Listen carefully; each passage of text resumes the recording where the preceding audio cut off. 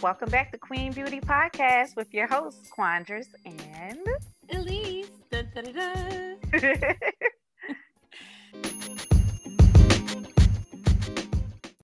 We've hopefully washed every dish, piece of clothes we've owned, or at least tucked them up underneath the closet somewhere in a nice neat ball. So today we are going to be discussing getting our homes in order. Yay! So a lot of us or people we know are interested in home ownership and already have home ownership.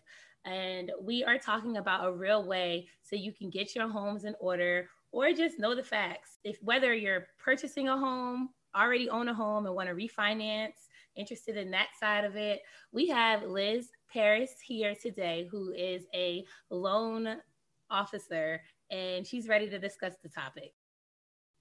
We're so excited to get our new year started learning more about the actual process of purchasing a home. Yes. So it's about to get real, like real. We're going to ask some good questions. The questions that you kind of want to ask and you Google and then you go down that rabbit hole of like death. And then you're like, you know what? Forget this. I don't even want to do it anymore. Yes, girl. You know what I want to do? I kind of want to ask our listeners to have a personal moment with themselves, and they can do what they want because it's an audio. Right? Exactly. Exactly. I want them to really sit, and if they don't own a home, I want them to think about, if they're renting, how much they pay a month. Go into their calculator on their phone and just times what they pay a month by 12. And girl, I'm in this boat. This is why I'm making these types of noises. So now let's just say, since we're having these personal moments with ourselves because we're just listening to Queen Beauty Podcast. And honestly, we're going to get to the self-care part because this is what we're about. But let's just say you've been in your apartment for 3 years, and we've done some research, and the national rent average as of January 2020 was $1,463 a month. And that's a national average. Everybody doesn't pay $1,400 a month for rent, but let's just say you want to do $1,463 times 12 months for a year. That's annually $17,556. And let's say you've been at your spot for 3 years because, you know, they haven't gone up on rent that much. So you're okay. They only went up maybe like $25, $50. But let's say they said you had a good landlord who was like, we're not going up. In 3 years, that's $52,668. And in 6 years, that is $105,336. And when you put it like that, it's worth you going back to whatever Google search you were on to try to see if this is something that you want to continue being in or if you want to look towards home ownership. Now, we have to say that it is preferable for some people to rent, and it's not any shade or diss or anything like that, because at the end of the day, sometimes you just don't want to do it, because when you own a home, you are responsible for repairs, you are responsible for all of those different things that you would call the landlord, your sink clogged, whatever is going on. You can just pick up the phone and give that call.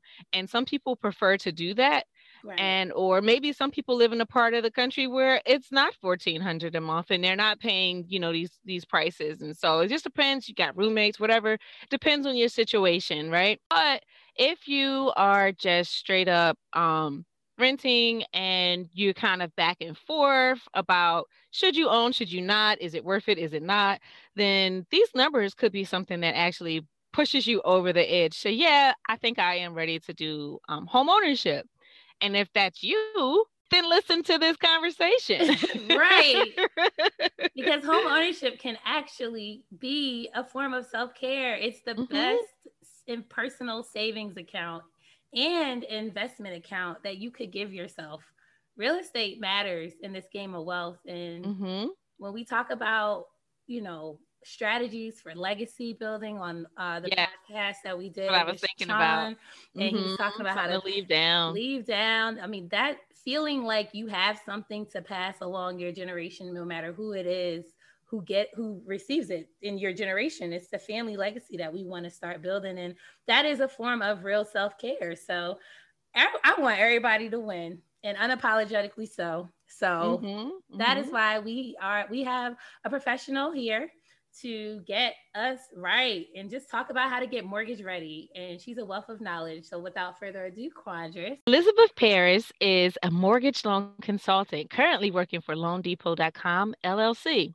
She specializes in first-time home buyers and educating all buyers on their best options. While her time in the industry has been a short 5 years, she has assisted hundreds of borrowers to make better financial decisions in the home buying and refinancing process. Elizabeth's journeys into finance has been less than traditional. However, her dedication to education and helping better her community has been well established. With over 15 years in the mental health field and community medicine, she is no stranger to assessing complex situations to assist clients developing plans of actions.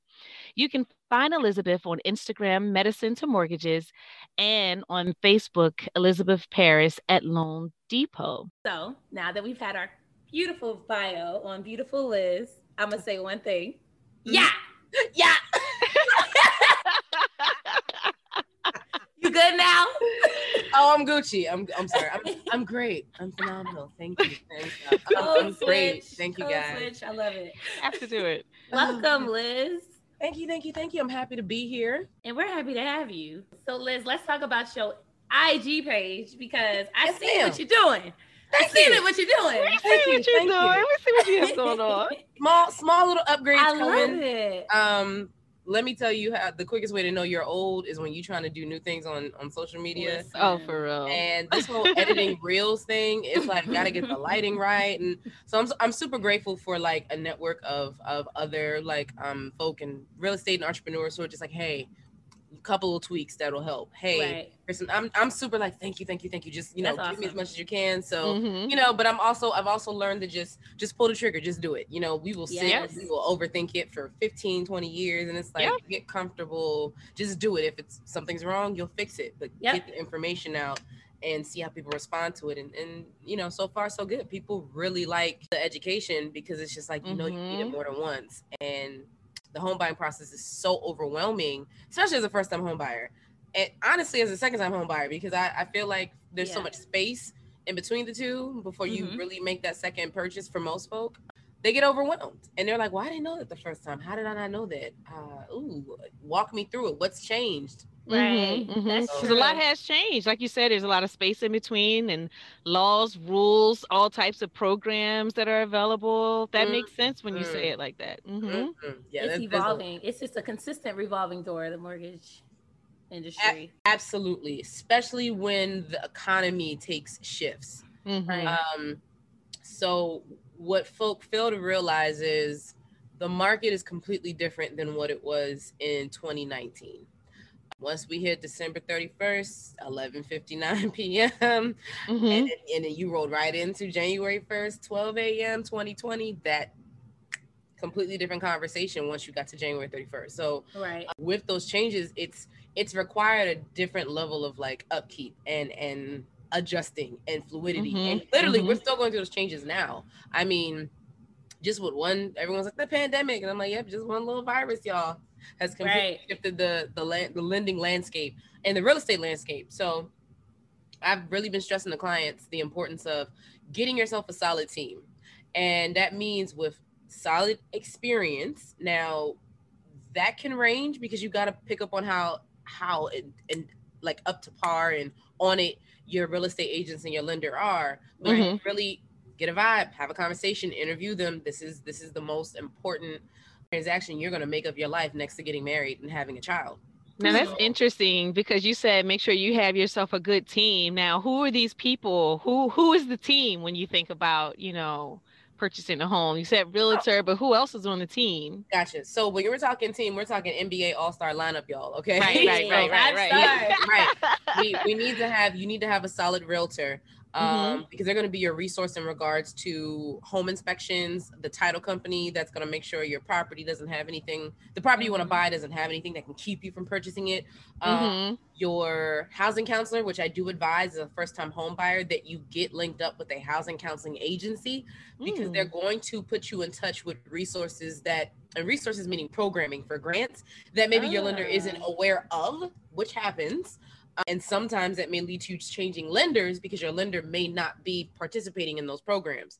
And then your loan officer or lender, so loan officer, hey, that's me. That is your team. That's your team.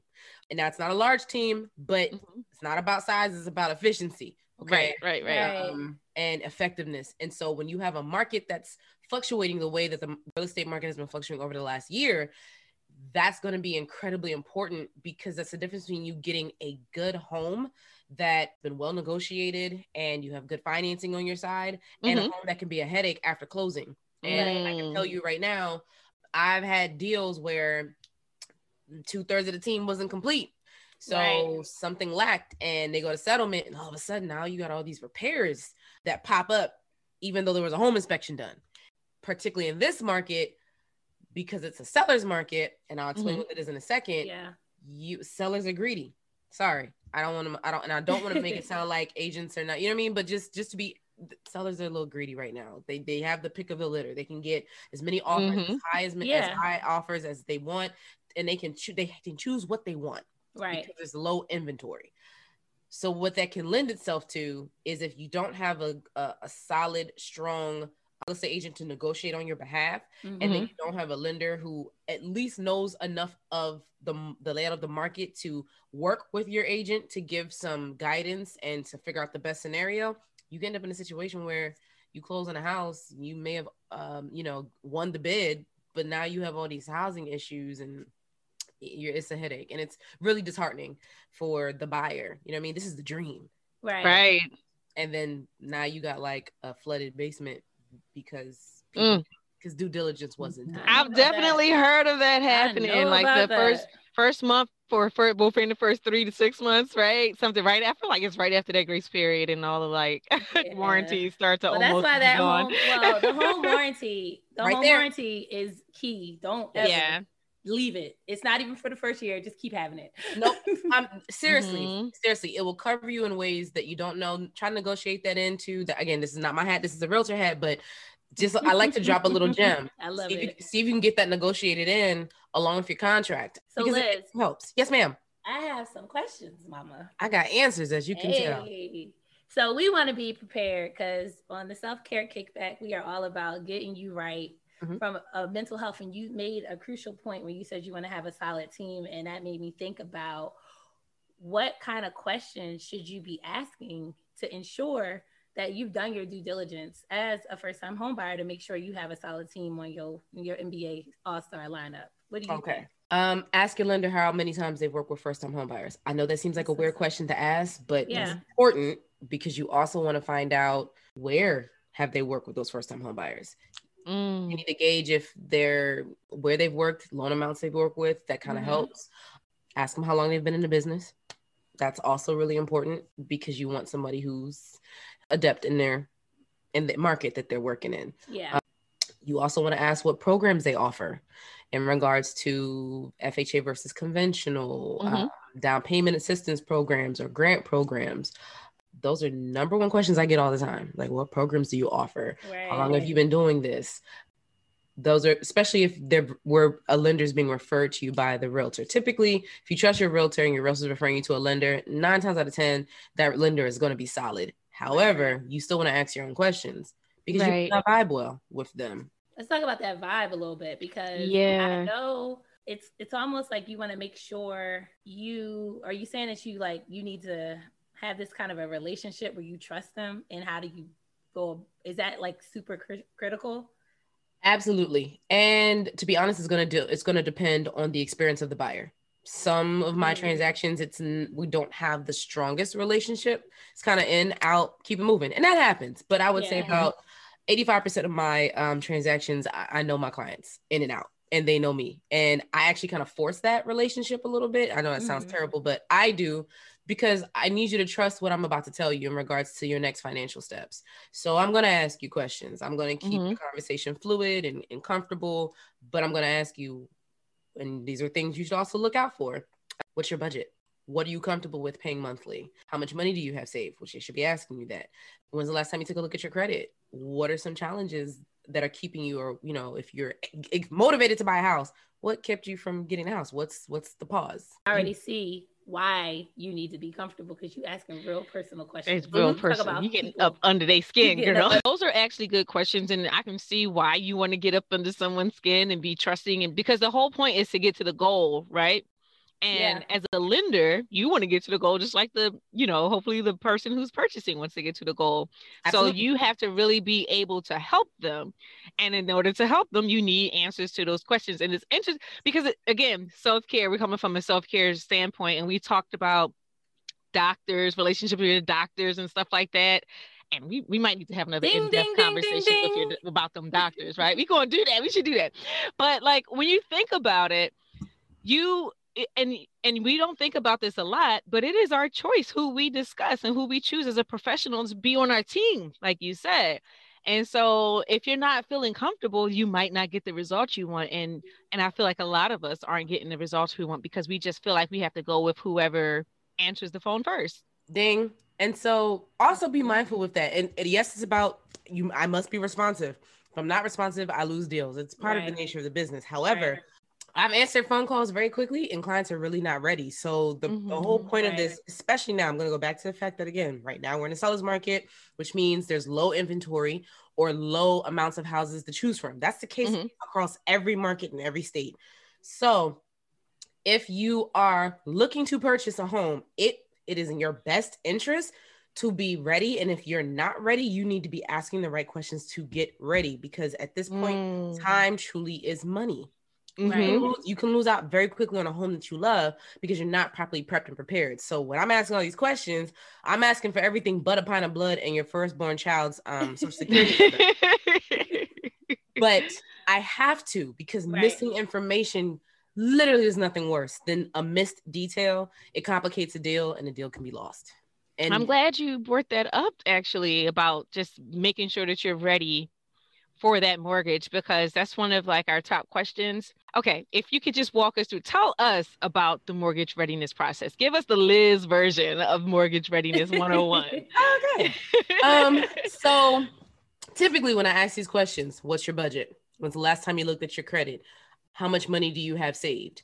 And then I'm going to want to, if those three things are in alignment, because I'm looking to hear, all right, last time I looked at my credit was in the last 30 to 45 days, because I know you're serious, whether it's through like a credit monitoring app or what is it, CreditWise, through one of your credit card companies, or your bank gives you your FICO. I know that you're serious because you're monitoring your credit and you're looking to see what your score is. Then I'm asking, what's your budget? That also tells me you have sat down and looked at your finances, at least on your own, and you figured out what will be comfortable for you to live off of by buying a house and then still, do your daily.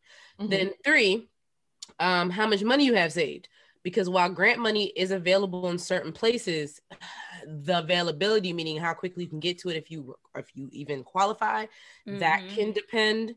So you have to have your own money in the deal. So when I talk to you and you call me and say, hey, I was looking to get a pre-approval, I'm asking, okay, well, when you look at credit, what's the budget? Like, what's comfortable for you? Right.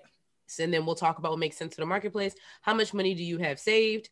If those 3 things sound like you are about your business, then I'm going to go into further detail and ask you questions about, I need your pay stubs.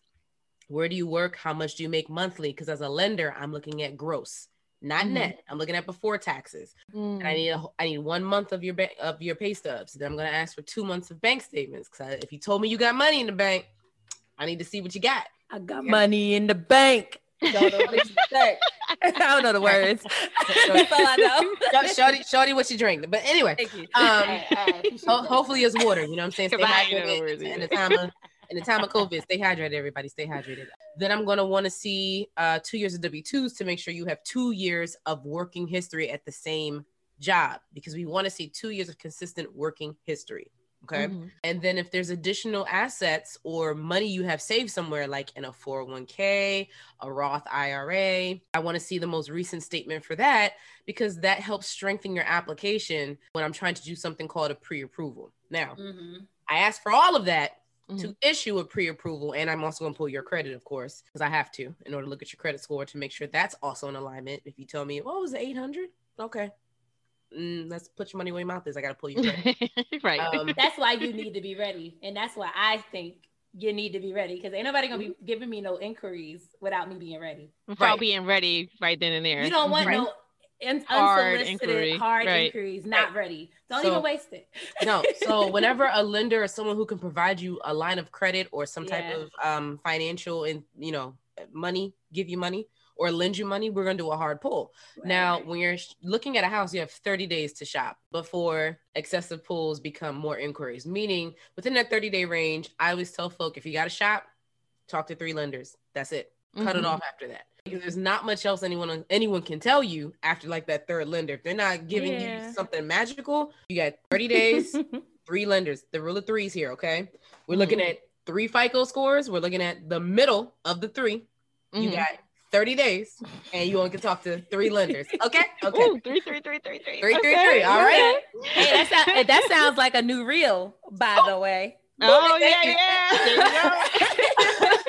you go.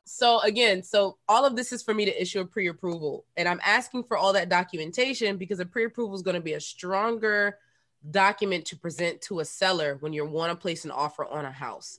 So I'm gonna pause. I'm gonna backtrack because I said a whole lot. Yeah. My job for the pre-approval or getting you ready. If you're not ready when I ask those 3 questions about budget, have you looked at your credit score, how much you have saved? We're then going to talk about how to get you ready. Hey. That's something I do. Not every lender does that. I believe in doing it because the reality is this is new information. My parents didn't know a whole lot. And honestly, I'm still educating them, even though they've been homeowners for quite some time, just in the refinance process. So again, if you're not ready with those 3 questions about budget, credit, savings, we're going to talk about how to get you ready.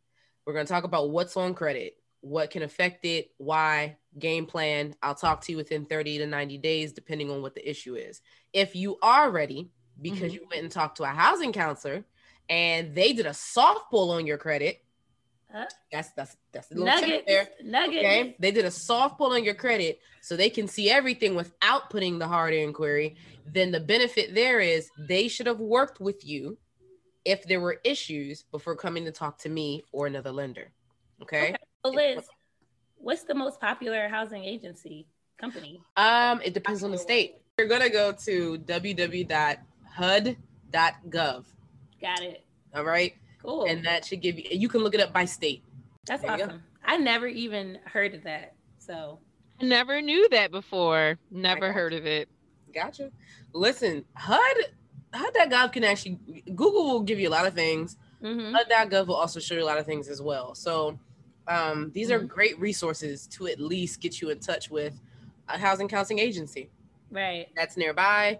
And again, they can do soft pulls on credit to help you get ready for the home buying process. They usually do most grants or down payment assistance programs require housing counseling.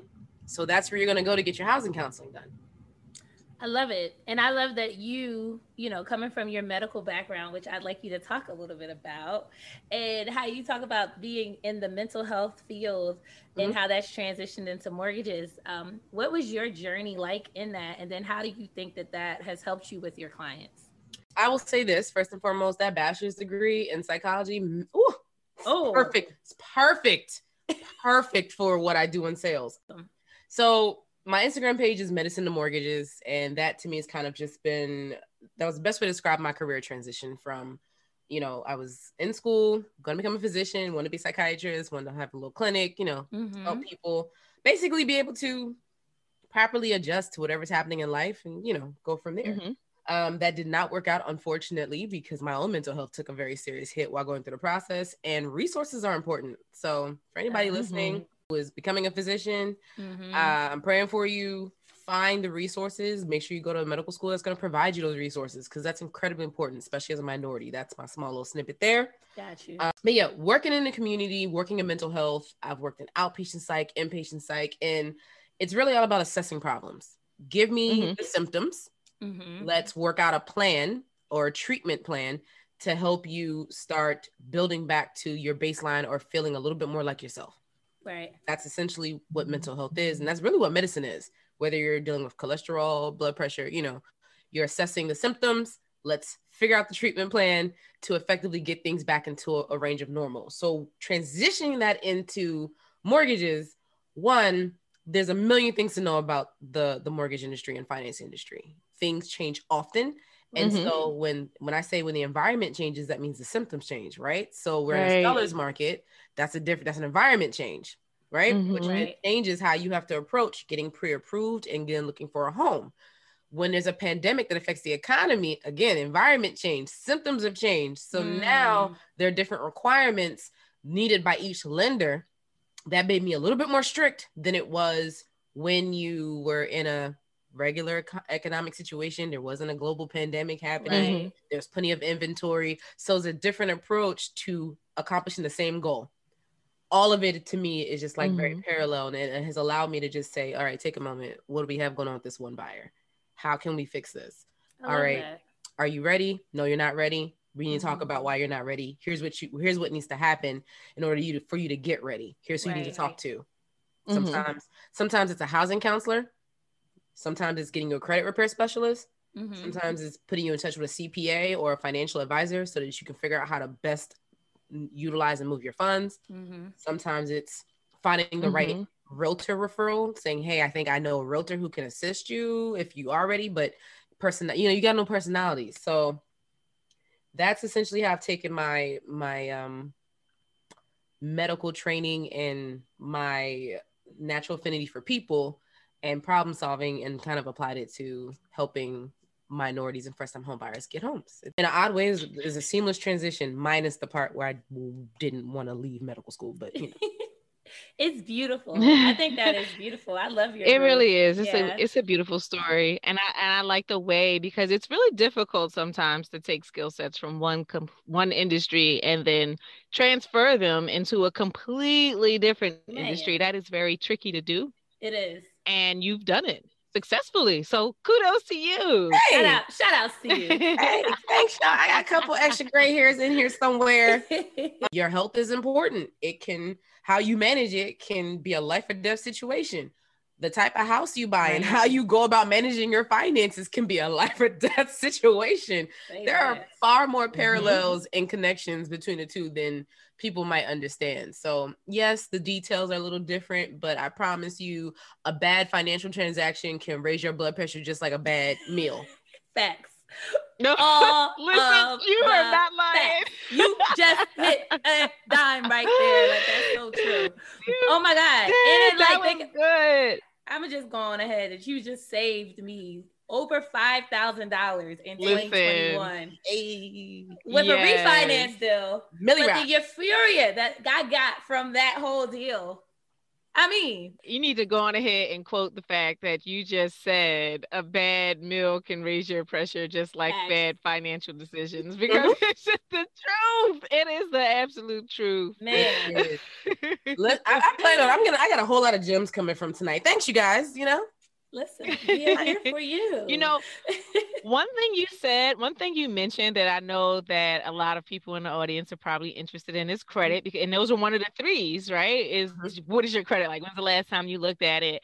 And I heard you say maybe it's linking them to credit companies. So let's just talk about credit just for a little bit. Okay. From your perspective, from an actual lender perspective, on what are you looking for? Recommendations to raise scores, companies that you can go to for help. So depending on the financing program, there's several different options. There's FHA, there's the military loan by the VA, there's conventional, there's USDA, which is the rural loan. These programs all have different score requirements. Every lender is going to have different minimum score requirements. So under FHA, the minimum score requirement is a 580. Now, typically under FHA, 3.5% of the purchase price is your down payment. But at a 580, you're a higher risk because your credit's lower. So you may see the cost of doing a loan at that credit score to be more. For conventional, minimum score is a 620, at least where I work. It's a 620. That's across the board. But again, Lower scores, higher risk, higher expense. So I tell folk, if you want to do a conventional loan, try to up yourself 680 and up. Get yourself closer to that 700 range, especially now. Right? Mm-hmm. This is rules right now for what's happening with this pandemic. Okay. VA is very similar government loan. Minimum score for us is 580. Again, the name of the game, higher score, better terms. That's what I tell folk. But I always joke around with some folk and they're like, well, you know, it's so different. I was like, yes and no. Medicine absolutely is a business. Right. Somebody gonna curse me out about this, but whatever. Find me. Medicine is a business. And all of my friends who are practicing physicians, I talk to them like, no, medicine really is a business. It's a corporate structure. So our mortgages, it's a corporate structure. That's all I'm gonna say. Yeah. Okay. I'm being That's recorded. real. Now, That's I real. actually have a question for you about the pitfalls. So you said you need 2 months of bank statements, and us millennials love Cash App. Cash App. Venmo. Venmo. I'm about to say, what about Venmo? Well, we love all of it. We got the PayPal, we got the Zelle, we got Cash App. All right. We got all of it. What they call it? Let me give you the hierarchy. Where the money resides. Where the money resides. The money should not be residing in your Cash App, though. Let me help you. So I'm gonna get the hierarchy of what's easiest to trace.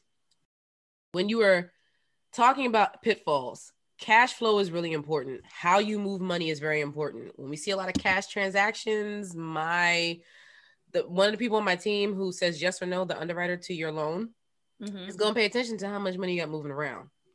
If there's a lot of cash transactions, it's a no-go because we can't track them. So if you have to have electronic money transfers occur, Zelle is at the top of the list of things that you can do because it's a FDIC insured program utilized by the banks. That's why they like it so much, right? Right underneath that is Venmo. I'm sorry, correction. Right underneath that is PayPal. Okay. Next. And PayPal, because it's linked to your bank account, we see your full name and it's easy to trace. Next is going to be Venmo. At the very bottom of this list is Cash App. Here's why. Because typically your name is not linked to your Cash App. It's usually money sign, I get money 92. I don't know who that is. Or Pookie 923 or I spit hot fire, Dylan. Listen,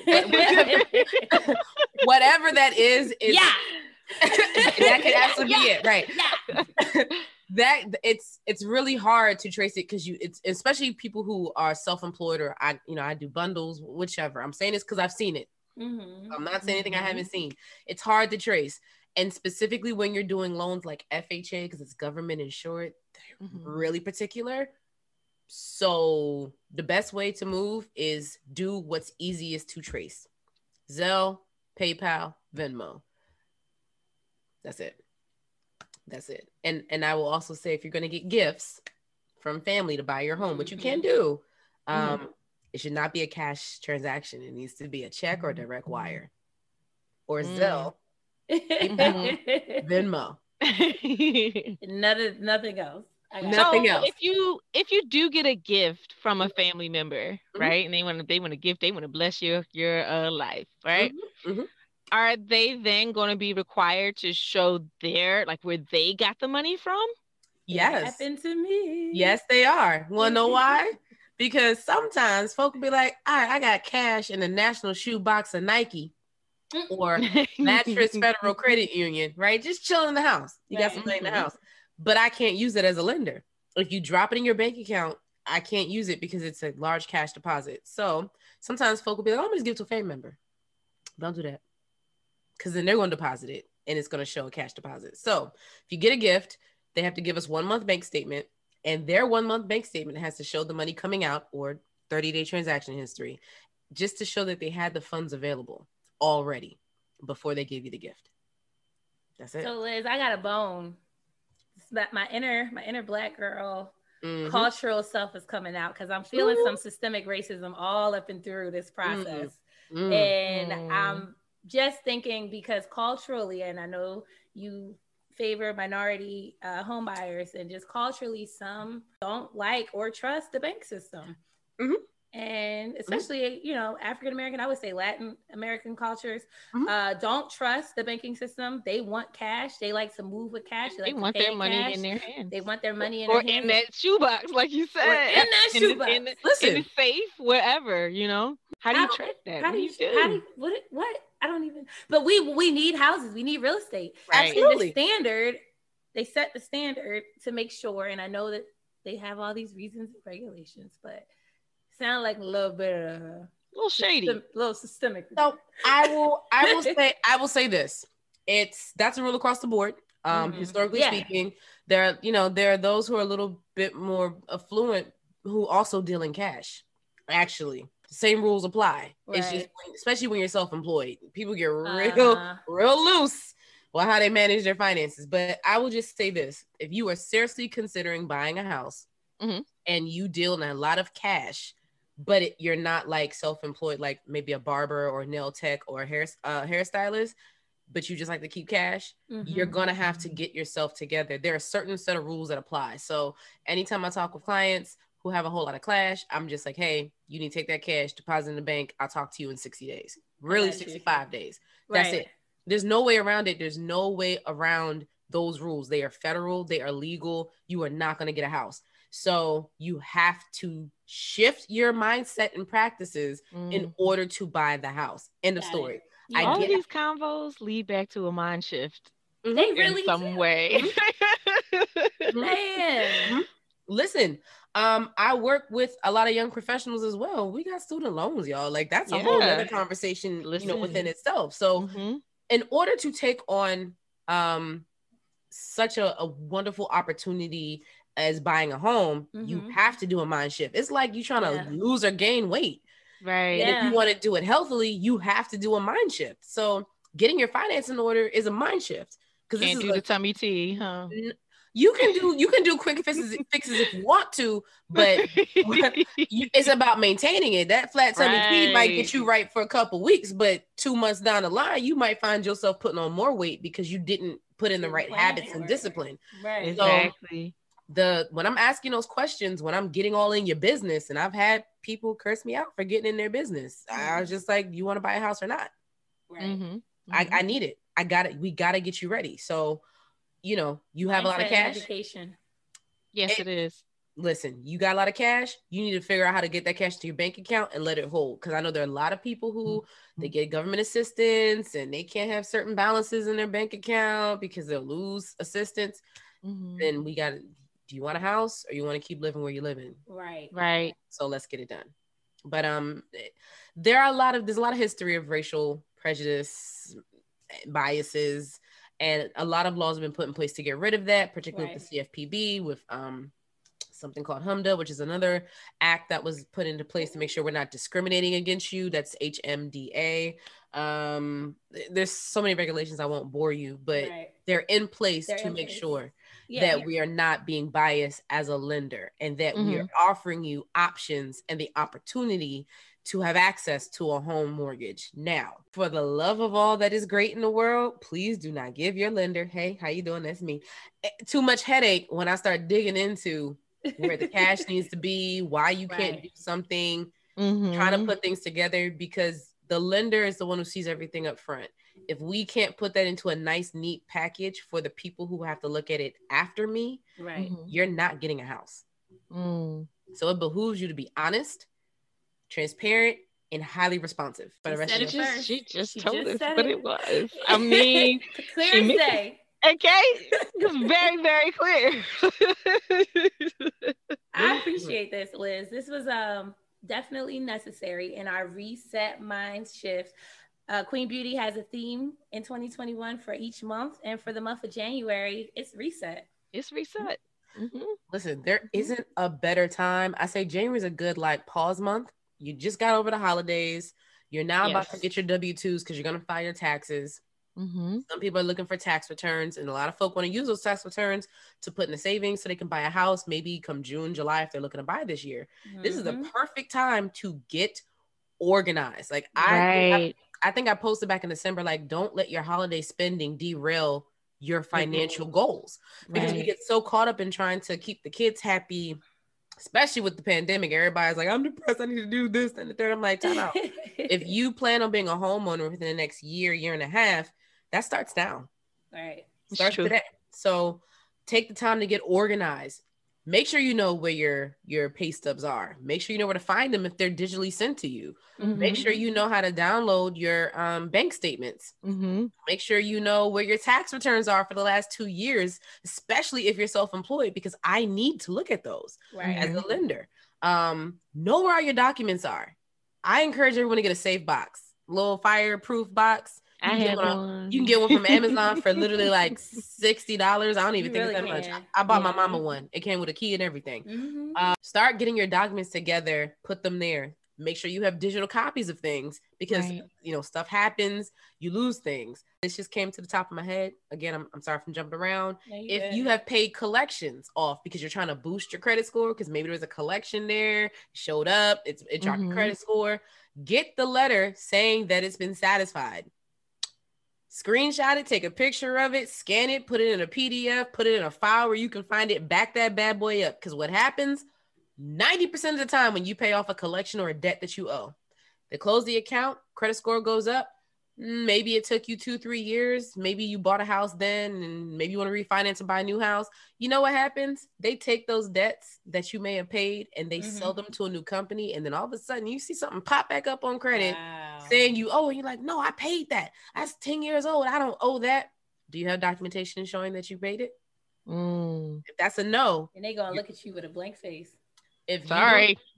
And then you end up having to repay it. It's a hustle. It's a very annoying hustle. But I have so many stories where I had clients who had good documentation. And let me tell you something. Them things we got it off their credit and they're able to buy a house.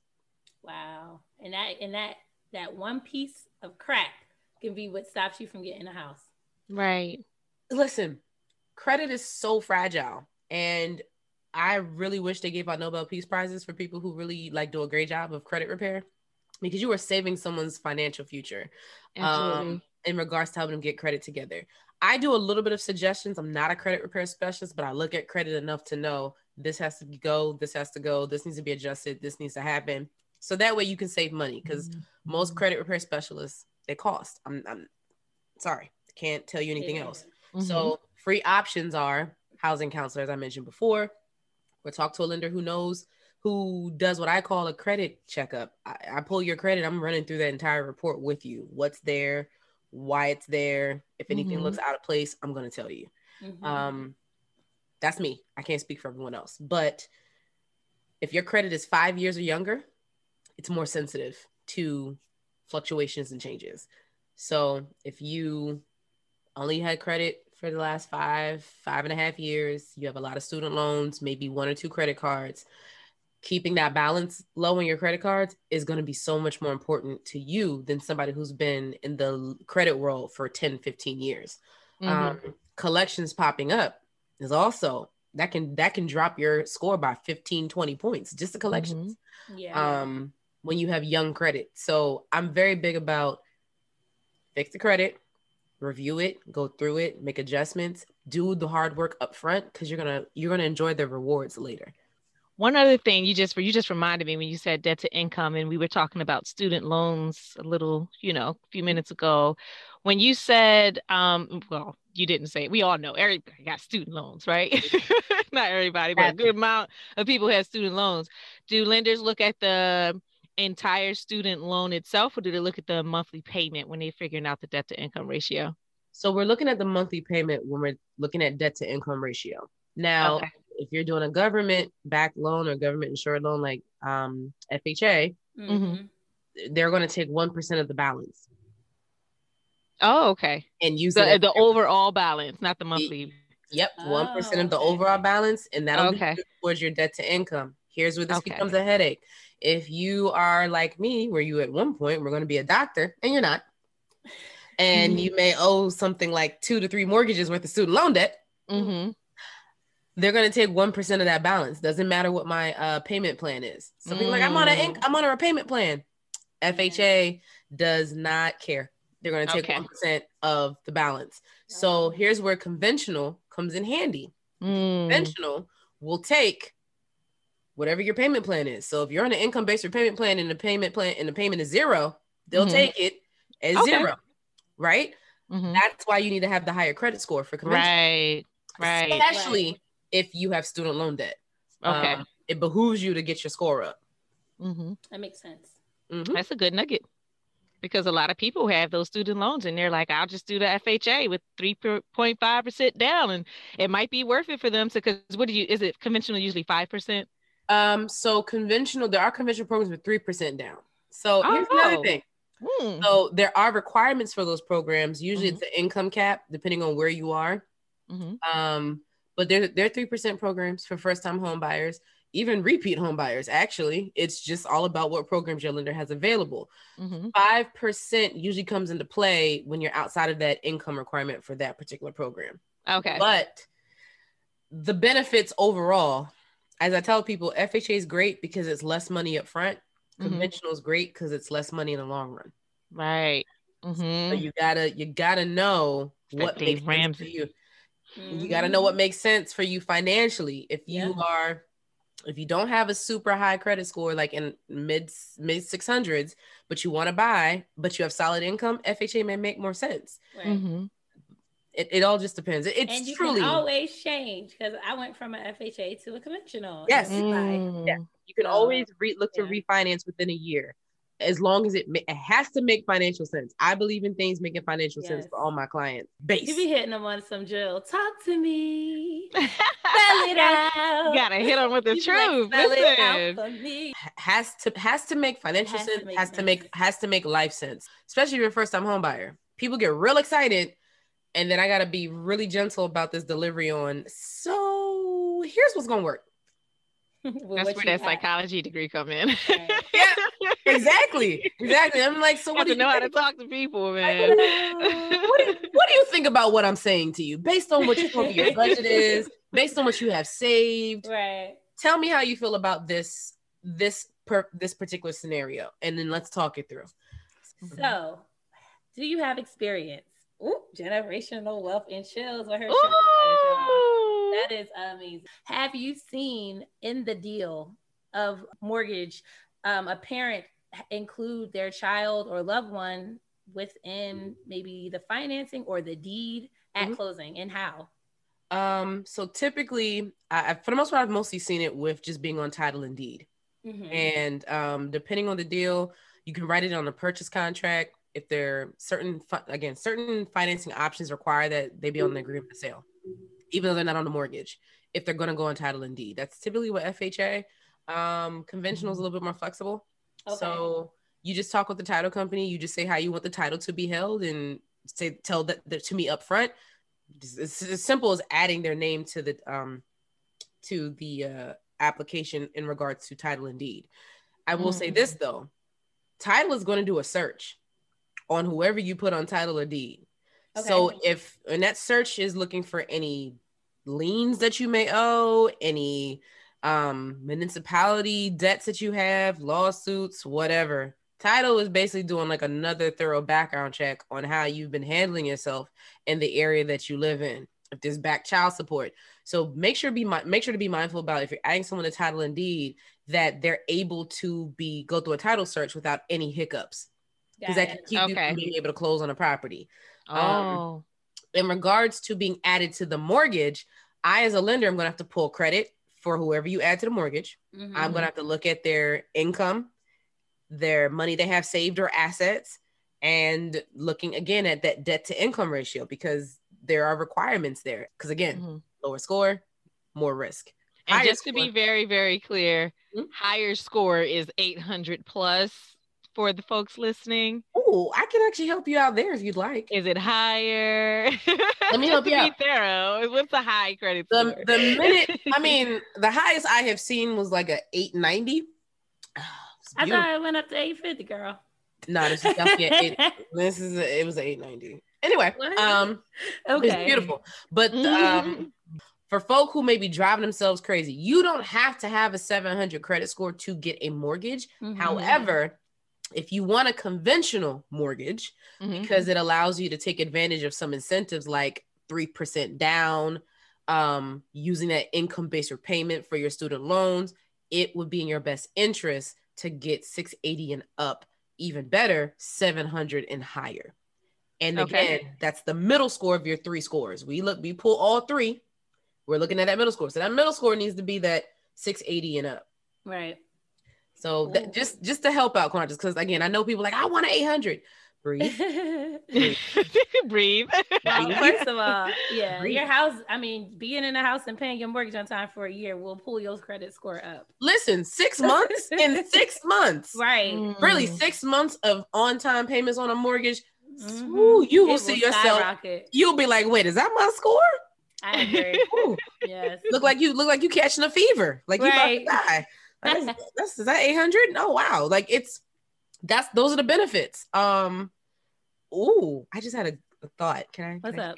Share? So we're talking about credit. We're talking about building credit. We're talking about things that affect credit. Here's what you are not supposed to do when you're trying to buy a house. At least within a year, 6 months to a year. Do not buy a car. Woo, woo, woo. We gonna call this tip of the day. Okay. Tip of the day. Go. When you are trying to buy a house 6 months to a year prior, do not buy a car. Do not buy a car. Do not open up any credit cards. Matter of fact, don't touch your credit when you are trying to buy a house. Don't do anything until you close on that house, until you sign the papers, you go to settlement, get your keys, then you can do whatever you want. I would advise that you wait 6 months to get the payment history, boost your score, then go get the car. Mm-hmm. Then open up another credit card if you must, but don't touch your credit prior to trying to buy a house. It will drop your credit. It will take you out of qualifying for what you want. So on that note, because I agree, I was even scared to pay off something because I didn't want it to hit. Can paying off something impact your credit negatively? So because like maybe it closes, I don't know, would it close the account? How would it? Yes. Yes. So you don't pay off your car either? Just don't do anything extra. Just don't let it ride. There it is. Literally, I literally have a whole presentation. I have a slide that says do's and don'ts. And it's very particular, depends on your certain situation. So I have to, it's so important to ask questions, and it's so important to be honest with your lender about what you plan on doing, because it can change what you can and can't do. So the most important thing about paying things off is when people consolidate debts. Well, like, I'm going to take my 2 credit cards, put them together because that'll it'll help, and I'll get rid of da-da-da-da. A lot of times you put 2 debts together, you increasing your debt because that monthly payment increases, which increases your debt to income, which can disqualify you for a lending program. Another thing is people will close. I've had people close, like, oh, I closed my credit card like 2 months ago. Why did you do that?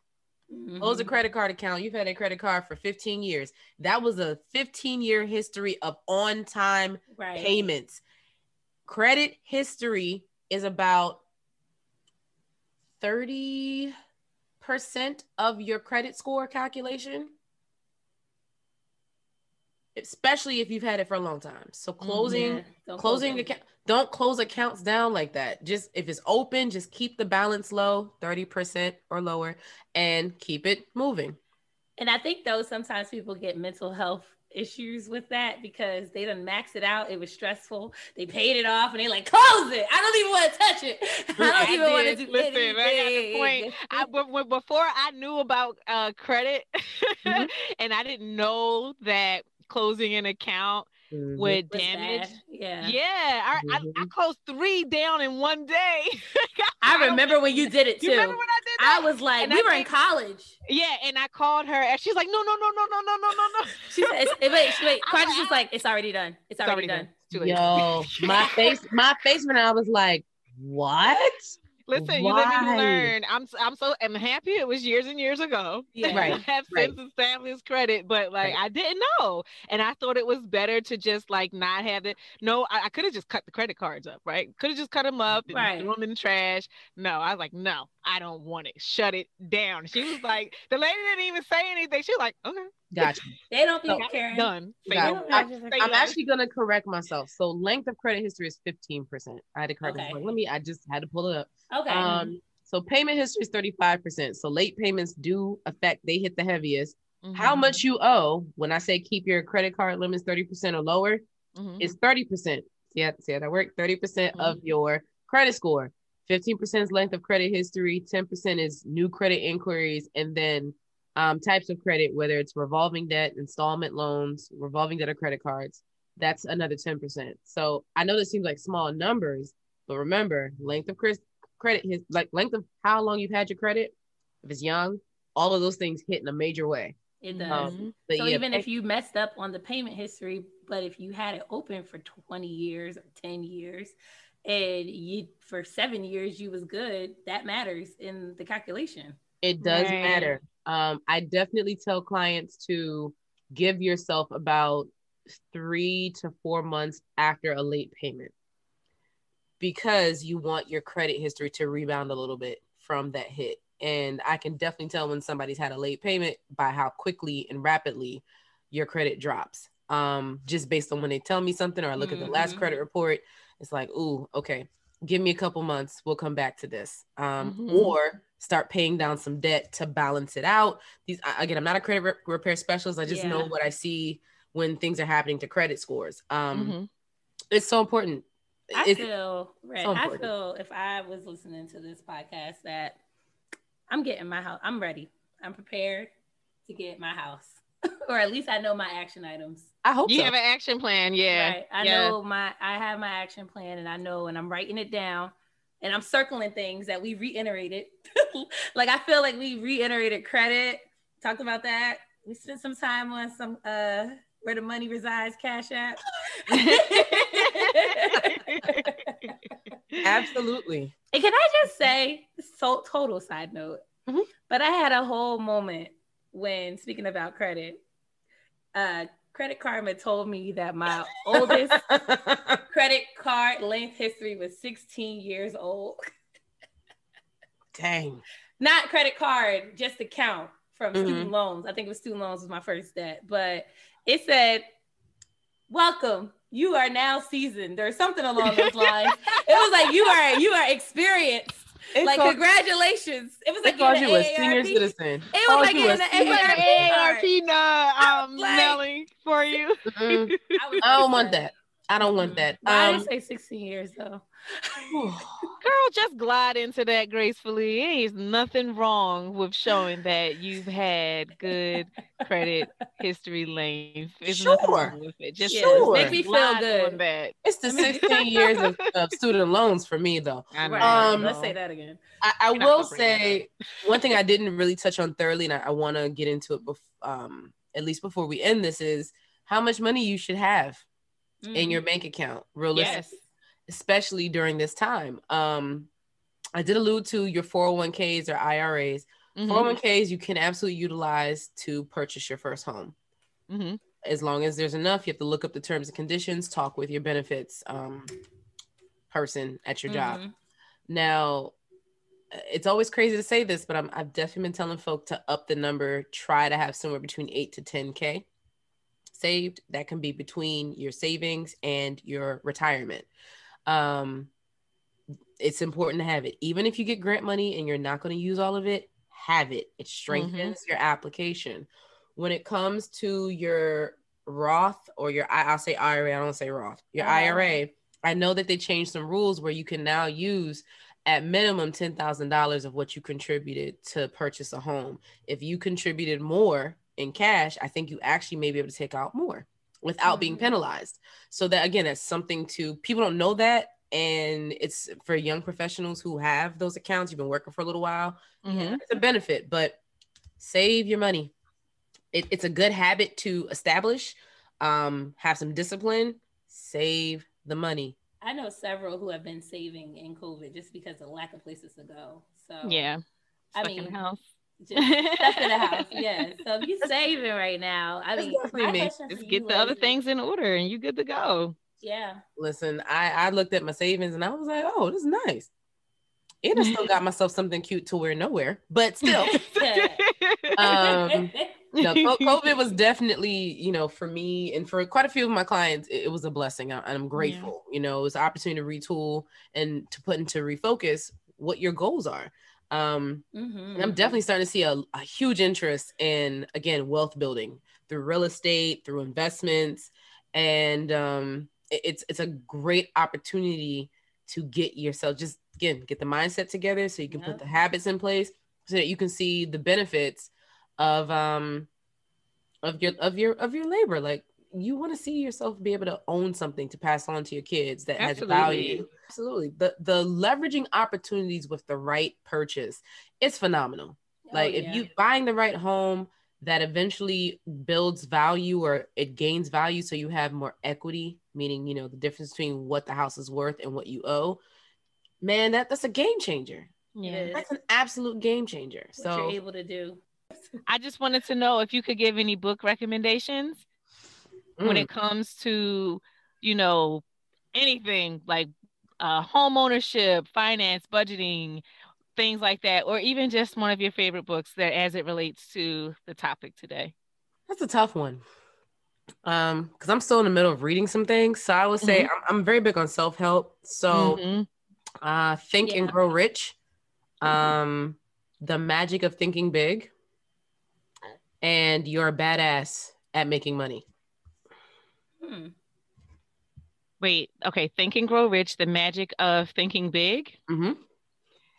And You're a badass at money? And Making Money.